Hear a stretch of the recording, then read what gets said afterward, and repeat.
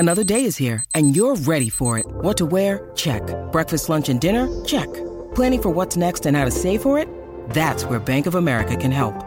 For your financial to-dos, Bank of America has experts ready to help get you closer to your goals. Get started at one of our local financial centers or 24/7 in our mobile banking app. Find a location near you at bankofamerica.com/talktous. What would you like the power to do? Mobile banking requires downloading the app and is only available for select devices. Message and data rates may apply. Bank of America N.A., member FDIC. When you need mealtime inspiration, it's worth shopping Kroger, where you'll find over 30,000 mouth-watering choices that excite your inner foodie. And no matter what tasty choice you make, you'll enjoy our everyday low prices, plus extra ways to save, like digital coupons worth over $600 each week. You can also save up to $1 off per gallon at the pump with fuel points. More savings and more inspiring flavors make shopping Kroger worth it every time. Kroger, fresh for everyone. Fuel restrictions apply.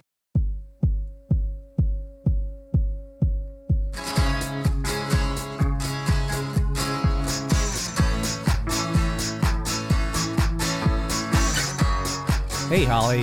Hey, Dave. What is happening with you today on the What Difference Does It Make podcast? Today is another first class day. Ooh, we're going classy today, huh? I think we're going classy today because we are talking to Martin Popoff, who, yes, he has a podcast, History of 5 Songs. Pantheon Podcast. We got to salute the Pantheon Podcast family member, Martin Popoff. However, we wanted to speak to him today because he has a fabulous new book. It's a coffee table book, first of all. It's a big, massive undertaking. It's called Bowie at 75. What Martin has done, taken 75 significant moments in Bowie's lifetime. He had to whittle it down to 75 because, of course, there's been a lot. But we did disagree on a few things, so this will be a good podcast chat. No, it's really a pleasure to talk to Martin because he is a huge music fan. He is like the Stephen King of music. He's churning one after the other. But this one really caught our attention, of course, because it's David Bowie, one of our favorites. Holly, tell them where they can find some Martin Popoff talk. You will find some of our talk on our YouTube channel at What Difference Does It Make podcast, and other outtakes on our other social media at WDDIM podcast. Let's just get into it with Martin Popoff. Sounds great. Okay, so this is Martin Popoff, he of the book Bowie at 75, and we're going to be talking about it right now on the What Difference Does It Make podcast. Hey! Hey, Martin. How are you? Good. All right. Good. There's Nice to our see you. fellow sister podcaster. Yeah. I saw that you were from originally the west coast of Canada. Have you been in Toronto? Was it for music? And have you been there all your adult life? Yeah. Well, born in Castlegar, BC, raised in Trail, BC, which is the interior. It's 8 hours in from the coast, but it is still British Columbia. Been here since about 89. Did a BA and an MBA and worked a business job for Xerox, and then did that in Vancouver, transferred to Toronto, ended up quitting fairly soon, started a little business. So we were doing that, and then got into the rock and roll thing around 94. So I'm not that, I don't go way back. I started basically in 94. My first book was in 93, started with a magazine in 94, started interviewing rock stars in 94. Oh, wow. Because I was going to ask, how does a kid from, as you say, the interior get into rock like that? Where do you get your music? Where do you find it? Yeah, well, I was a crazy rock expert fan since about 11 years old. So in Trail, BC, in this small town, we found out about it through Circus Cream and Hit Parader, and then our big city to buy everything with the legendary record stores was Spokane. So that's only 2 hours and 15 minutes directly south from Trail. Trail's pretty much on the border. There were all the iconic hippie record stores there, like Eucalyptus and Strawberry Jams and Magic Mushrooms and all that stuff. My fondest memories were, all the new wave of British heavy metal stuff there, all the imports, the singles, with patches in them and stuff like that. And that's where you would get Sounds magazine and then Kerrang magazine. You think it's the weather that attracts people to metal or something? I've often tried to figure out why it seems like these dark foreboding, like you think of snow, you think of Norway and Sweden and like these death metal bands, and They seem to all come from like cold weather places. Even Seattle, like grunge, that was, that type of thing. Like always rainy, you can't go outside. You think that attracts the heavy metal fan? I never thought about it that way, and I would say no, because Mexico and South America love metal, and Florida's got a huge death metal thing, and of course it was big in the 80s. All of that whole massive hair metal thing from about 83 to 91 is all California based. But I think that the thing that attracts people to metal is, I always liken it to the idea of, imagine a bunch of guys like crowding around a hot car with the hood open and listening to that engine purr. You're seeing a machine in action. Like, it's impressive sound. Whether you like it or not, it's well crafted and put together, and you can't ignore it. It does sound like a finely tuned hot car. And what was your car? Yeah, what was your car of choice in the 80s? What were you driving? Well, first I had the hand-me-down 72 mustard-colored Toyota Corolla. Mustard is always a good choice. Baby Mustang, they were called. The Toyota Celicas from 1977, the fastback, right? It was a nice car. This is the Baby Mustang. It looked like a little classic Mustang. When I got out of university, first off, I just went and bought a nice sports car. Essentially, it was a 1985 Toyota Supra, 6-cylinder. So bought that in Hamilton, drove it right across the country, and worked in Vancouver with that. Till I found out it wasn't very good in slush and rain and stuff, because it had big kind of summer slicks on it, and I traded in for a Mazda 626, which was much more conservative, but it was actually a better car. And now I've got a little Cooper Mini. Little five-door white Cooper Mini. Dave, you asked about the car. What was your car of choice? I want to know what got you into, what was the first band? What got you into metal? What drew you in? Wow. I would say the first stuff was not metal. I didn't know about metal, but it sounded heavy enough. So that would have been like Steppenwolf Gold, the Columbia Record Club thing. So I would have been 6, maybe 7. Did you submit a penny, the Columbia Record thing? Did you put in your name? And yeah, we did do that okay. Briefly. So it was Steppenwolf Gold, and it was CCR Pendulum, Three Dog Night, the double live album, right? All Around the World, or it's called. And when I think back, it's like there are certain things about metal that you don't really think are the main things about metal, but it was there. And that's the extreme vocal of John Fogerty and the extreme vocal of John Kay. But then quickly discovered Sabbath, Zeppelin, Nazareth, Deep Purple, all that stuff immediately after. Basically got really, really heavy into music and knowing a lot about it at around 9-10 years old. So 72, 73, 74 for me. And then everything from there on until about 1979, we had a mathematical system to measure the heaviness of everything. And the heaviness is all that mattered. We would get on the phone with our buddies and say, it's 10 songs, it's a 7 out of 9. It's 8 songs, it's a 5 out of 7. It sucked. It's 9 songs, it's a 2 out of 6. So there were lousy goods, lousies, and so-sos. So-sos canceled out. Really goods was the heaviest, and you just go over on the phone and it's like, here's what it is. So it's like we were absolutely militant about everything had to be heavy. I imagine that the Sunset Boulevard bands, the metal bands, were not metal at all to you. The Poisons and the Warrants and the Rats. Oh, no, loved all that stuff. Did you? But how high would they rate? How high would Warrant? Loved the new wave of British heavy metal. Loved thrash when it started. Thrash started the same time as hair metal. Loved most of those hair metal bands. Okay. Especially the early ones. So I would have been 20 in 83. So it was all, perfectly in love with Quiet Riot and Dokken and Great White and Rat. Those ones to start off with. Twisted Sister, even though they're from the East Coast. I wasn't a huge Poison fan or Cinderella fan. And I hate Bon Jovi. I've always hated everything they've ever done. But loved when Aerosmith was that way. Guns N' Roses was great. I did a book, the Big Book of Hair Metal, actually. And I ended it when the Nirvana album came out. But I kind of wished I went a year beyond, because my favorite hair metal albums all seem to be like from 1990 or 91 or 92, like Badlands, Love Hate, Mr. Big. So a lot of the better stuff was when they kind of looked over their shoulder and said, we all got to try harder. Even if we're going to stay in this, we all got to try way, way harder than we've been doing. As soon as, the early Nirvana and early Soundgarden came out and all the excitement level went down, I did a podcast episode myself called Go to Vancouver and Try Harder.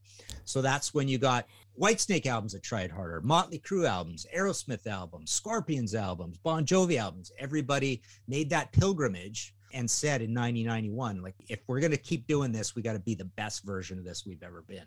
Okay, well, you mentioned your podcast. It's History in 5 Songs, and you touch on a lot of different things. Recently, you had 5 songs about radio.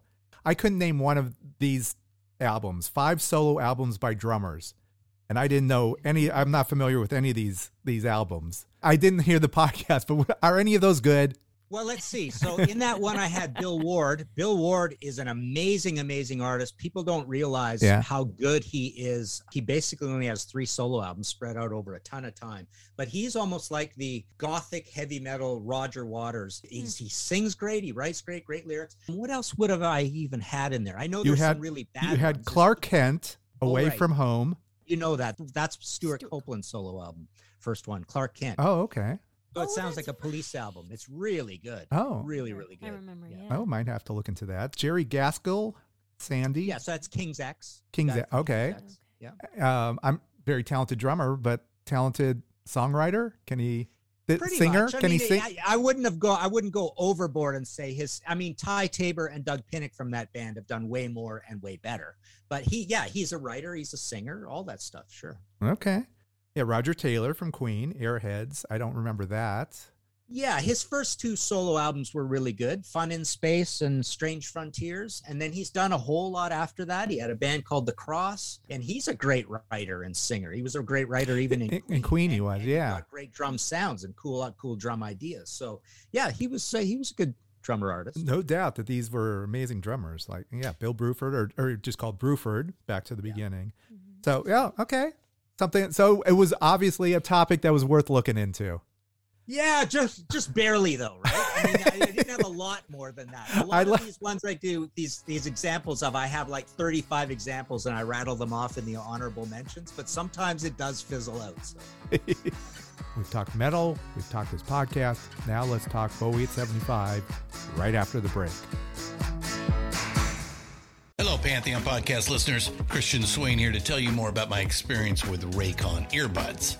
Our family now has 3 pairs of Raycon earbuds around the house, and my wife just grabbed a pair of the Headphone Pros to replace some headphones from a company that was double the price. And yes, she loves them. Now, if you haven't pulled the trigger on a pair of Raycons, or even if you have, but you're in the market for another pair because they're just that good, well, now is the time to check them out, because they just launched their upgraded model of the best-selling everyday earbuds. With Raycon's upgraded everyday earbuds, now you also get active noise cancellation, ergonomic design, and multi-point connectivity that lets you pair with 2 devices at once. New quick charge function, 3 customizable sound styles, plus awareness mode. Available in a variety of vibrant new colors to complement any and all skin tones. I even have a pair of earbuds in a cool green color. I have tried just about every earbud known to humankind, and these Raycons are fantastic. Seriously, if you've been wanting to check out Raycons, there truly is no better time. You're going to ask yourself why you didn't check them out sooner, and Raycon offers a 30-day happiness guarantee. So what are you waiting for? Go to buyraycon.com/Pantheon today to get 20% off your Raycon order, plus free shipping. That's right, you'll get 20% off and free shipping at buyraycon.com/Pantheon. buyraycon.com/Pantheon.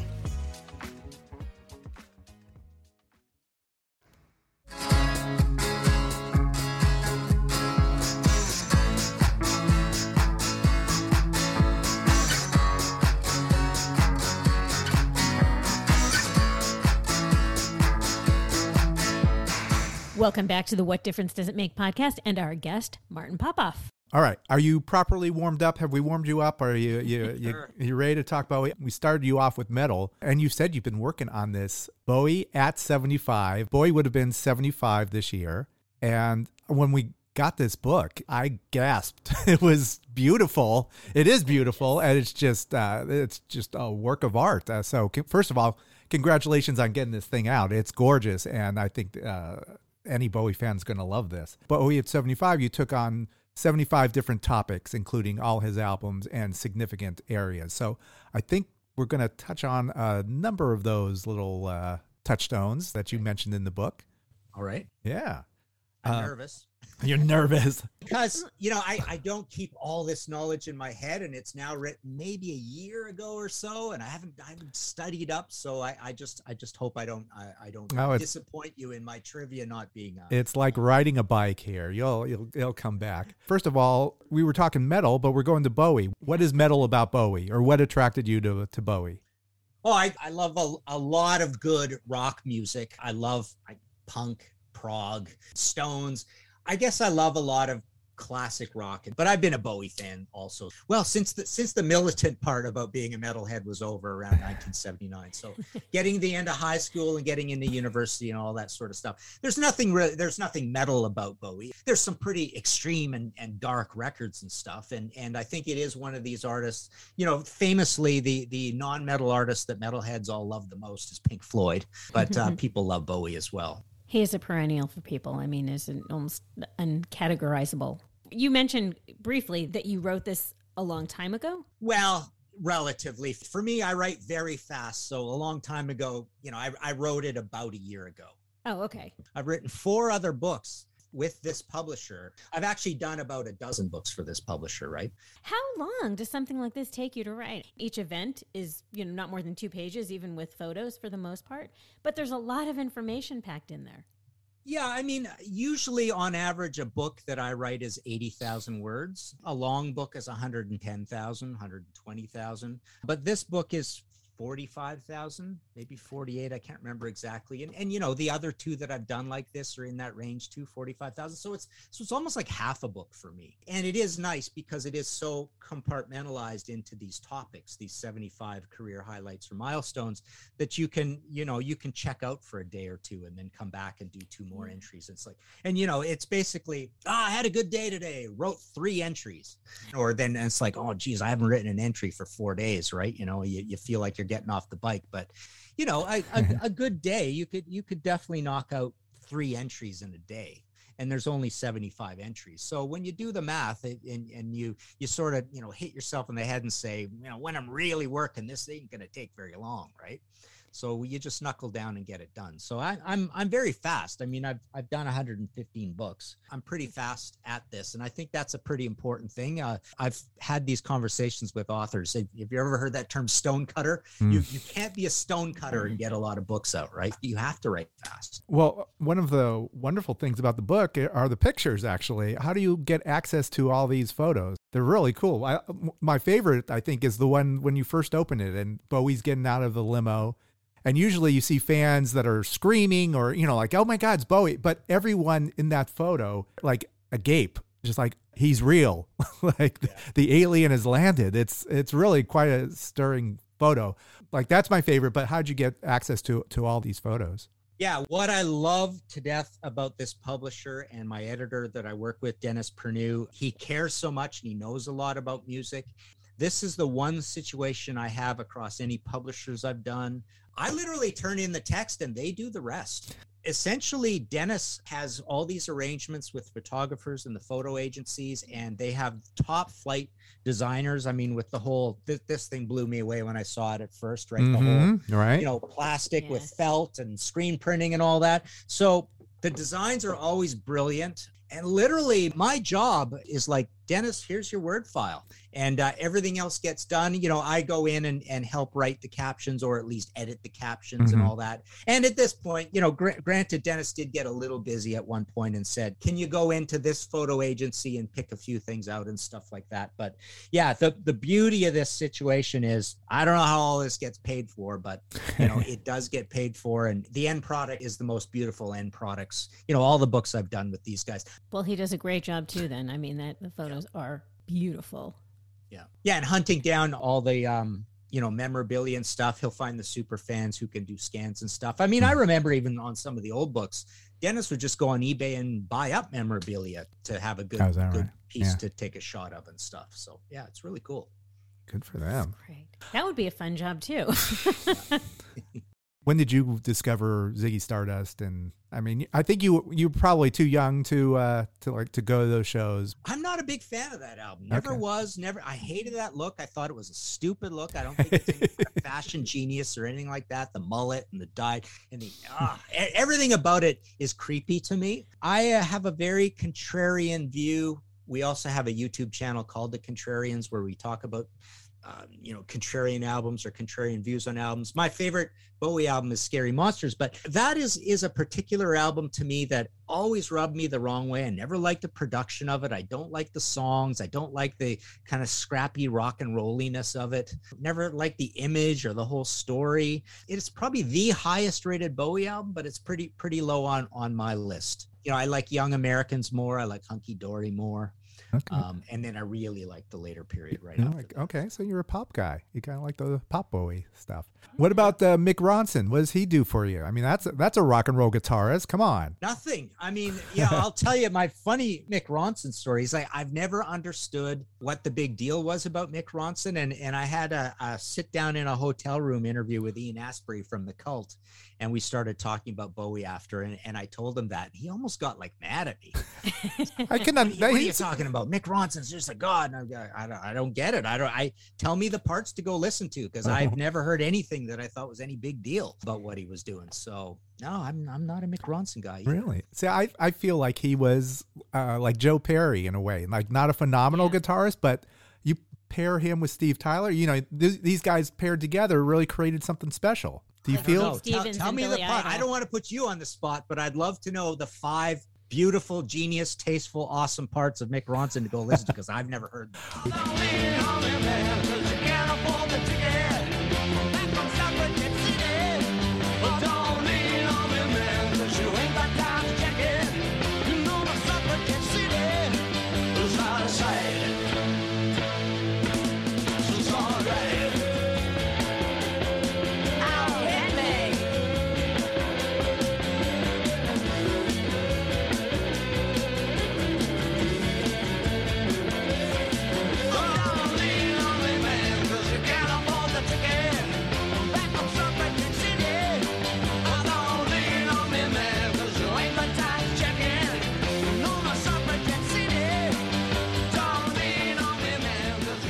I'm not here to change your mind. That's a different podcast. So you're more of a Carlos Alomar fan? Yeah, although it's not even so much that. It's the vision, it's the production. I guess I'm more of a Brian Eno fan. I'm more of a Robert Fripp fan, frankly. I mean, the Robert Fripp stuff is when I think of guitarists, that's what I think of the most. But I really don't think of guitarists when I think of Bowie very much. Yeah. I think of him and his lyrics and the image and the songwriting and the vocals. Rarely do I really think about the guitarist, but Carlos Alomar definitely deserves a ton of credit for creativity on those great albums and the kind of the Berlin period and all that kind of stuff. I don't think it's particularly the guitar that stands out. It's Bowie and it's Eno. Dave, that is an interesting question. Well, Mick Ronson, we know him as an important figure. I also didn't see it like a Joe Perry and Steven Tyler, or as I said, Billy Idol and Steve Stevens. Maybe. All right. Well, maybe you had to be there. I feel like you're both wrong, and I would kick you off this podcast immediately if I could, but I'm not. It might have been one of those things like in 72 to see them. If you saw Bowie at Santa Monica Civic with Mick Ronson and them interacting together, I feel like that would have just blown your 15-year-old mind. If, that was, in your wheelhouse, like at that time. I don't know. Like maybe you were a little too cynical when you went back. Think of all those guys in those clothes, right? Think of Woody and Trevor Bolder and all that. I mean, they just look god awful, horrible, right? It's like, but that was 72. That's what they're supposed to be. Like Slade, they looked like Sweet. They looked like Roxy Music at their absolute worst, And people just go on and on about the brilliance of that whole concept and the fashion sense of Bowie and all this. It's like that's the worst thing he ever did fashion wise. He has 20 things he did that were cooler than that. So. Okay. And Dave, I think you might have been more transfixed with Bowie watching than paying as close attention to Mick Ronson. No, I like that crunchy guitar. I loved that stuff. But we have our guest, so we have to respect him and his very his contrarian opinion. Let's talk about cities then and influence on Bowie. because he lived in different cities. I mean, Philly, he had Young Americans, and of course, his Berlin period in New York City.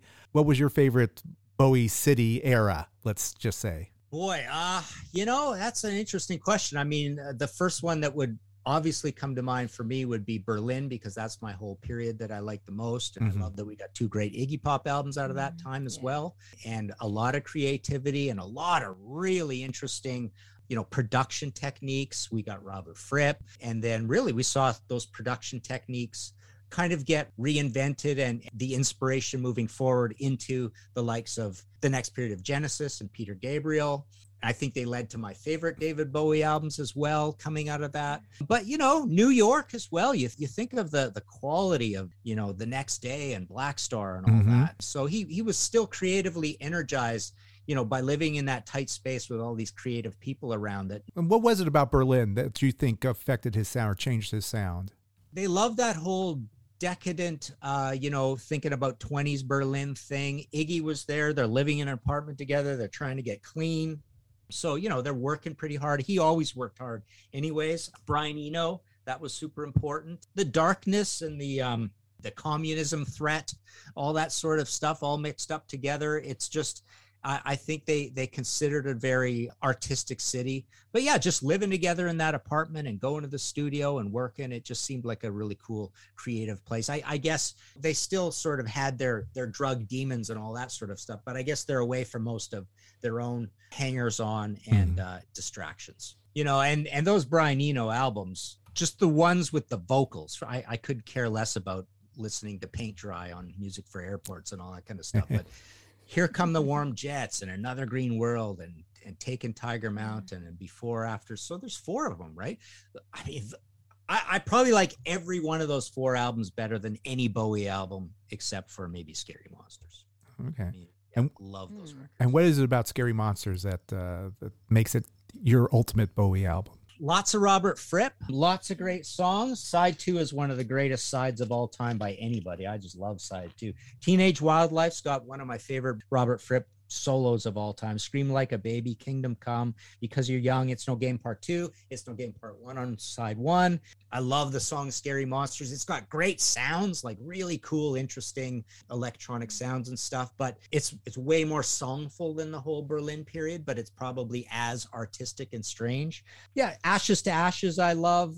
Fashion I don't like very much. I find it kind of sing-songy and childishy of melody, I suppose.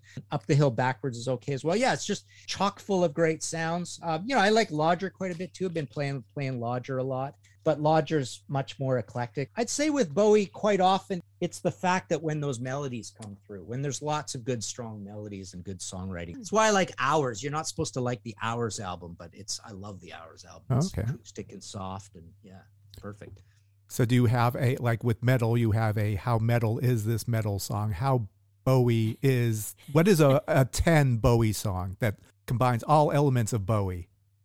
Or that, if you were going to teach a 10-year-old what Bowie is, play him one song. One song, I would say Heroes. Heroes is such a massive hit, such a gorgeous song. I wish you could swim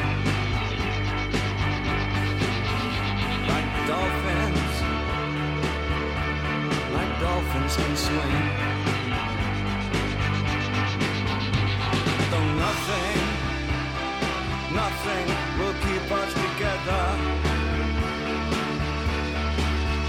We can beat them forever and ever. Oh, we can be heroes just for one day. Wasn't even a big hit at the time. Co-written by Brian Eno, huge melody, great sounds. Robert Fripp solo, I believe. Yes, Robert Fripp. I'm pretty sure. Let me look at it here. I'm pretty sure that's an iconic Fripp solo. Sometimes you got to be careful because you never know when somebody's playing like Robert Fripp, right? That can happen too. Yeah, it is Robert Fripp. And Carlos Alomar's on it too on rhythm guitar. Nice. But yeah, George Murray, Dennis Davis. You don't think of these guys. They aren't famous guys, right? But yeah, they're on the most iconic Bowie material. So yeah, pretty cool. When you really think about it, it's probably hard to pick like a consummate Bowie song compared to any other artist when you think about how many times he's pivoted, as we like to say. Yeah. Well, Holly has a hard time picking one thing for anything, so that's just Holly. There's no one thing. As I was asking the question, I saw Holly's eyes pop out like, no, there is no one song. I was like, well, maybe Martin has one song. Maybe he has the ability to do that. But it's different. A favorite is different than what is a quintessential Bowie song. Yeah, I don't know how you would choose that. You know, another great one is Modern Love, right? I mean, you think of that, it's almost like this is as famous and most excited anybody's ever going to be about David Bowie. There's some crappy songs on that album, though. I mean, I've always loved that album, and to me, it's no contest for anything else like, you know, that compared to the next two, you know, the trilogy of commercial albums, right? But that song in particular, it just seems kind of smart and sophisticated and good chord changes, but it's still poppy. It seems better than most of what's on there. You know, like I say, it is the first song on the album, right? Yeah. I'm pretty sure. Yeah, this is the one. This was my entry. So basically, it's the first song on the album that is the most universally loved by the world. And it was a massive tour. It was a super excitement around the tour. I saw that tour. I saw it in Vancouver, the first concert they ever had in BC Place Stadium when they built the brand new stadium with the the inflatable roof thing. It's kind of like Minneapolis's. It was 3 bands that I love. It was the Tubes on Outside Inside, followed by Peter Gabriel on Security, followed by David Bowie. Like, talk about... Oh, that's a good... Yeah. All right. That might beat my Go-Go's and Madness opening for Bowie. I love Madness too. But imagine Peter Gabriel on Security at the very apex of his power, backing up Bowie, you know, touring the Let's Dance record. Wow.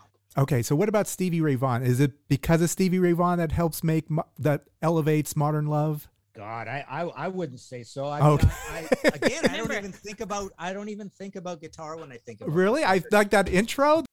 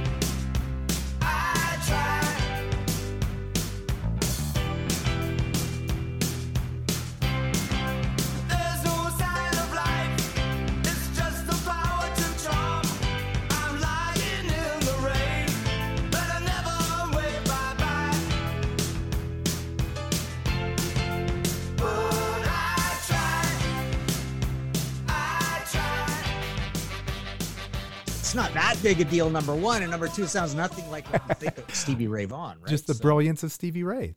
What about the solo in China Girl? Does that do anything for you? It's my head. I mean, that's pretty good. All right, you're killing me, Martin. You're killing me. China Girl's a great song too, and you know, it was great on the Iggy album. Of course, yes. Yeah, that's another really good one on that album for sure. Another intriguing thing about Bowie is when he's on TV. I actually do have the Dick Cavett box set. He had artists on his show. Yeah, it's the 70s, so there's awkward silences and there's nervousness. Like, I was watching Bowie, and as you mentioned, he's playing around with this cane, and Dick Cavett's like, "What are you painting down there?" And he's just kind of fiddling around with his cane. It's very intriguing in that we didn't really get to see, we didn't have MTV or anything. Especially someone like Bowie, like, who is this guy? And here he is sitting next to Dick Cavett trying to explain himself, having a hard time doing it, but it's still intriguing. I love it.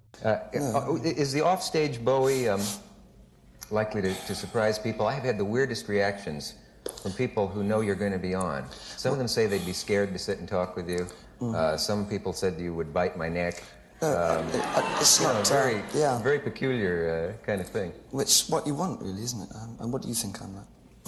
Well, I've only met you over the phone and a little bit backstage, and to me you seemed like, I hope this doesn't insult you, a working actor. That's right, that's very good. You know, I mean, what are you drawing? It's therapeutic. No, you know, some people thought, there's a lady who said, I don't know if I'd want to meet him. He would make me very nervous. I have a feeling he's into black magic and that sort of thing. And other people see you as just a very skillful performer who changes from time to time from one thing to another. Yeah. Well, both of that is... All of the above? You'll buy that? Yeah, that's a very good point. I mean, to see these guys in motion, just sitting down in a chair talking, I guess is kind of a rare thing. You can only kind of see that on TV. That's a really good point about that. Yeah, that's an edgy interview.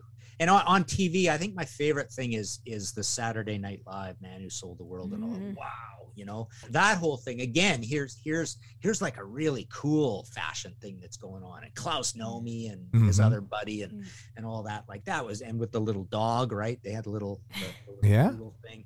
Man, yeah. So, I mean, Bowie's done a lot of amazing things that way in terms of stage presentation of fashion. And that one was a really cool, creepy, artistic thing. And the Bing Crosby Christmas thing, that was pretty cool too. Can you talk about how that all came together, that awkward moment? Yeah, there was the story about how when him and Angela came in, they were all freaky looking and stuff, like scared the bejesus out of everybody with how wild they were, right? And they had to super tame them down, and it almost didn't happen.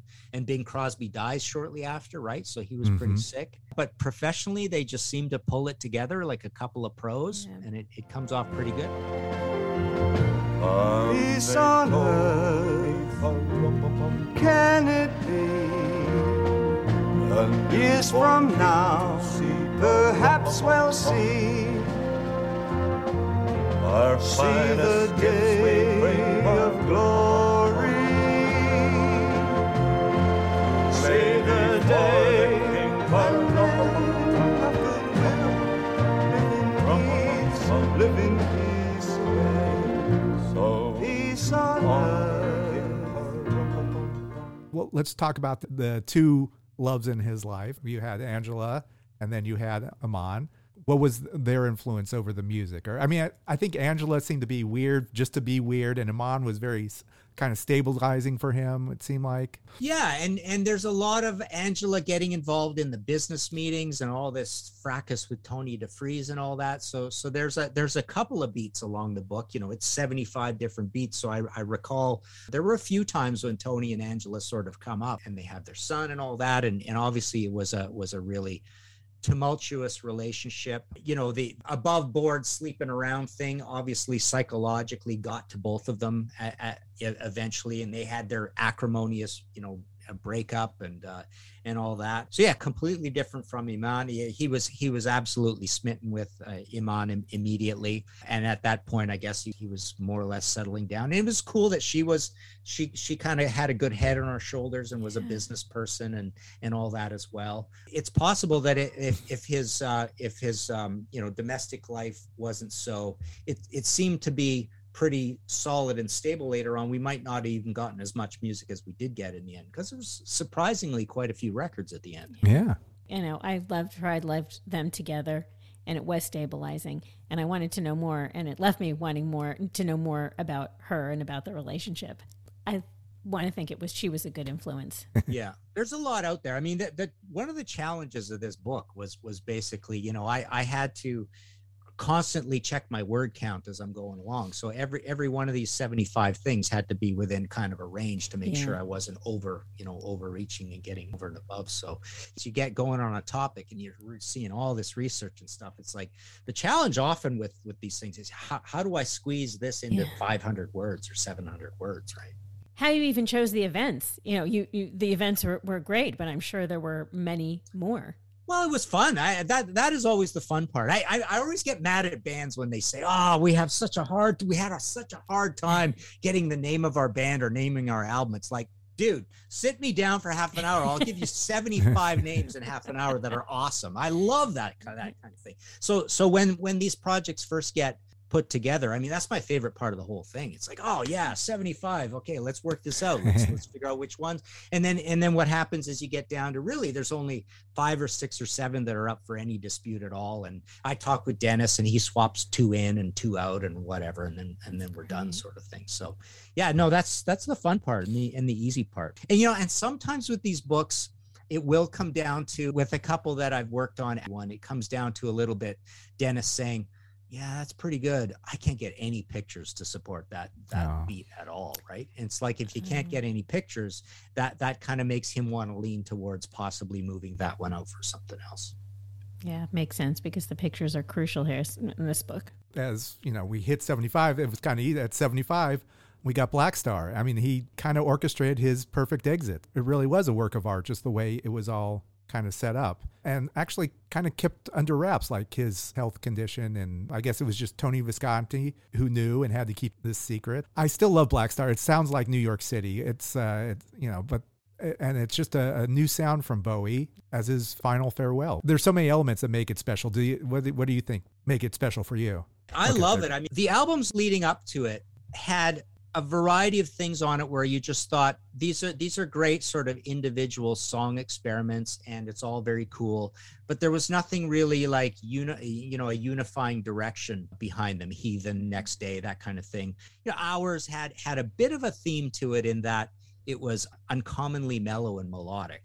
But Black Star, what's really cool about Black Star, I think, is, number one, it sounds like a krautrock album. So it literally sounds like that old German 70s stuff in a way. So it's kind of like jazzy, but it's also avant-garde jazzy, but it's also kind of, in a rock and roll context. But the other cool thing, I think, is that it's using all the normal instrumental tools, like conservative instrumentation. There's not a lot of crazy ear candy on it, yet it sounds really odd and foreign and different. Like I say, krautrock, but beautifully recorded, kind of jazzy, kind of intimate at the same time. It's a little profane in places. Like it's very artistic. It's crazy artsy, which was great as well. It's dark. The packaging was so neat, the way that all kind of worked together.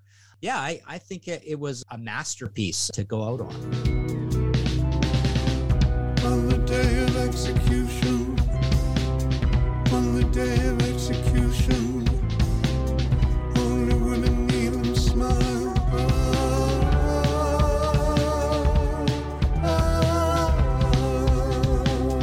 At the center of it all, at the center of it all,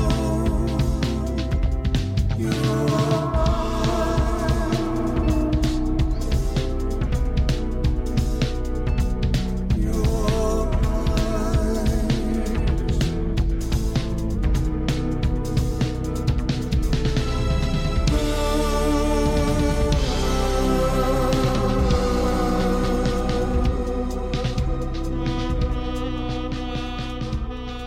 Dave, do you have an opinion about Black Star? Oh, I agree with everything he says. I remember listening to it the day it came out, and just like, wow, this is amazing. I hope he tours with this. I want more of this. And then, apparently he did have plans to, he wanted to get another album out, but that just didn't come to fruition.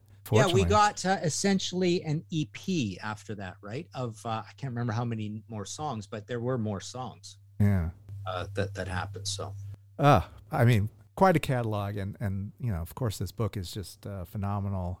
I love that you do this. Is like your thing. This is like these coffee table book. It's heavy. It's substantial. It's got some amazing photos in it. I love it all. I think I have 9 finished books that are still to come out. Stephen King is what you are. I tell you. It's not going to look like I'm slowing down, but I am, because I haven't written anything for a long time now. Yeah, I don't have much on my plate. So. All right. Well, so is it going to become the thing?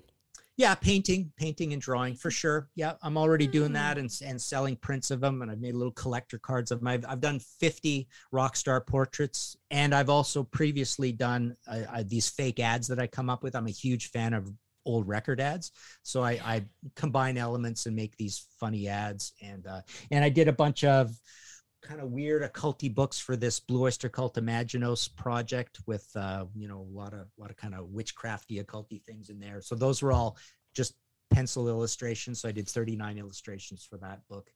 So yeah, I can see getting way back into art again. I was pretty big into art in the 90s, like proper big gallery kind of painting stuff. But I kind of let it die, and it's the one thing I want to do the most. It's more important to me than writing any of these books. So. Oh, can we see it are they on your website? Yeah, so the old paintings from the 90s, the real art, is at martinpopoff.com. All of my portraits, all 50, are at artpal.com.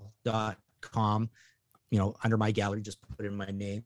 And then all of the ads that I did, that I also did prints of, and half of the portraits can be seen at martinpopoff.ca. You were talking about ads. One of the fun things in the Bowie book, there's one of a comic strip type thing where a woman, like at the end of the night, is trying to engage her husband or someone in conversation as she's taking off her clothes for the evening or something, and she's trying to talk Bowie. It was just very odd, but very, I guess, 70s. We love the ads. Always had dozens and dozens and dozens of ads in all the books. And in this Bowie book, probably, I would guess there's probably 60 ads in there. Yeah. I mean, I just love those things. And that's why I like rescuing the text from ads and then doing a colorized version and putting in a different piece of artwork, like we did a Black Sabbath one where there was this ad with just text and I superimposed it onto like a Civil War ship, things like that. I would love to do whole books of these ads and comment on them and stuff. It's one of my projects.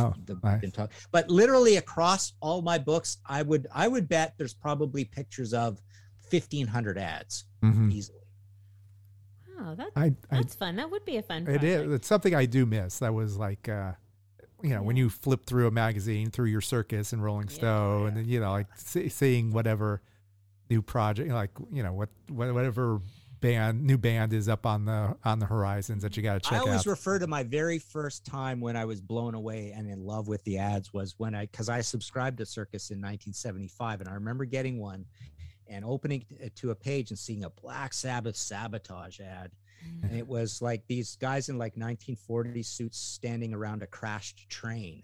Those are the best ads when you get extra visuals that have nothing to do with the album. But, as a kid of 12, you love this band and you open a page to that and it's for an album you didn't know existed yet, a brand new Black Sabbath album. And it's just this really, so I loved seeing that. Or those Simple Kiss ads where they were always like, picture the album cover. It's coming.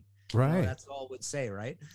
But before videos, this was our video because, that's all we had were magazines and just, talking among ourselves, trying to figure out who these bands are.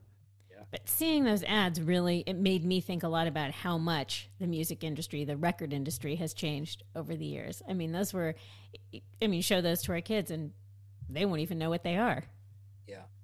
And then as you get into the 80s and stuff, usually the creativity went down. Yeah. Like they were just like, here's some text, here's a picture of the album cover, here's a picture of the band live. But a lot of those 70s ones had all sorts of different storylines in the images that they would put into them. Well, that's because, we had videos in the 80s and 70s. We did not have 60s and 70s didn't have that. How are you going to explain this band?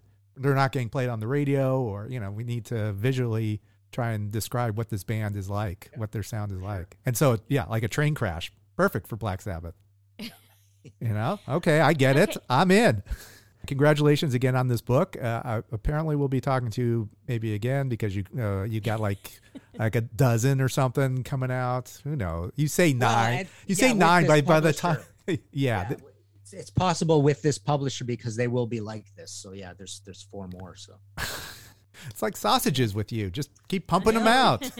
and we're working on batting ideas back and forth on things that relate to the 1975 50th anniversary. Sure. Now, so. It's all coming up.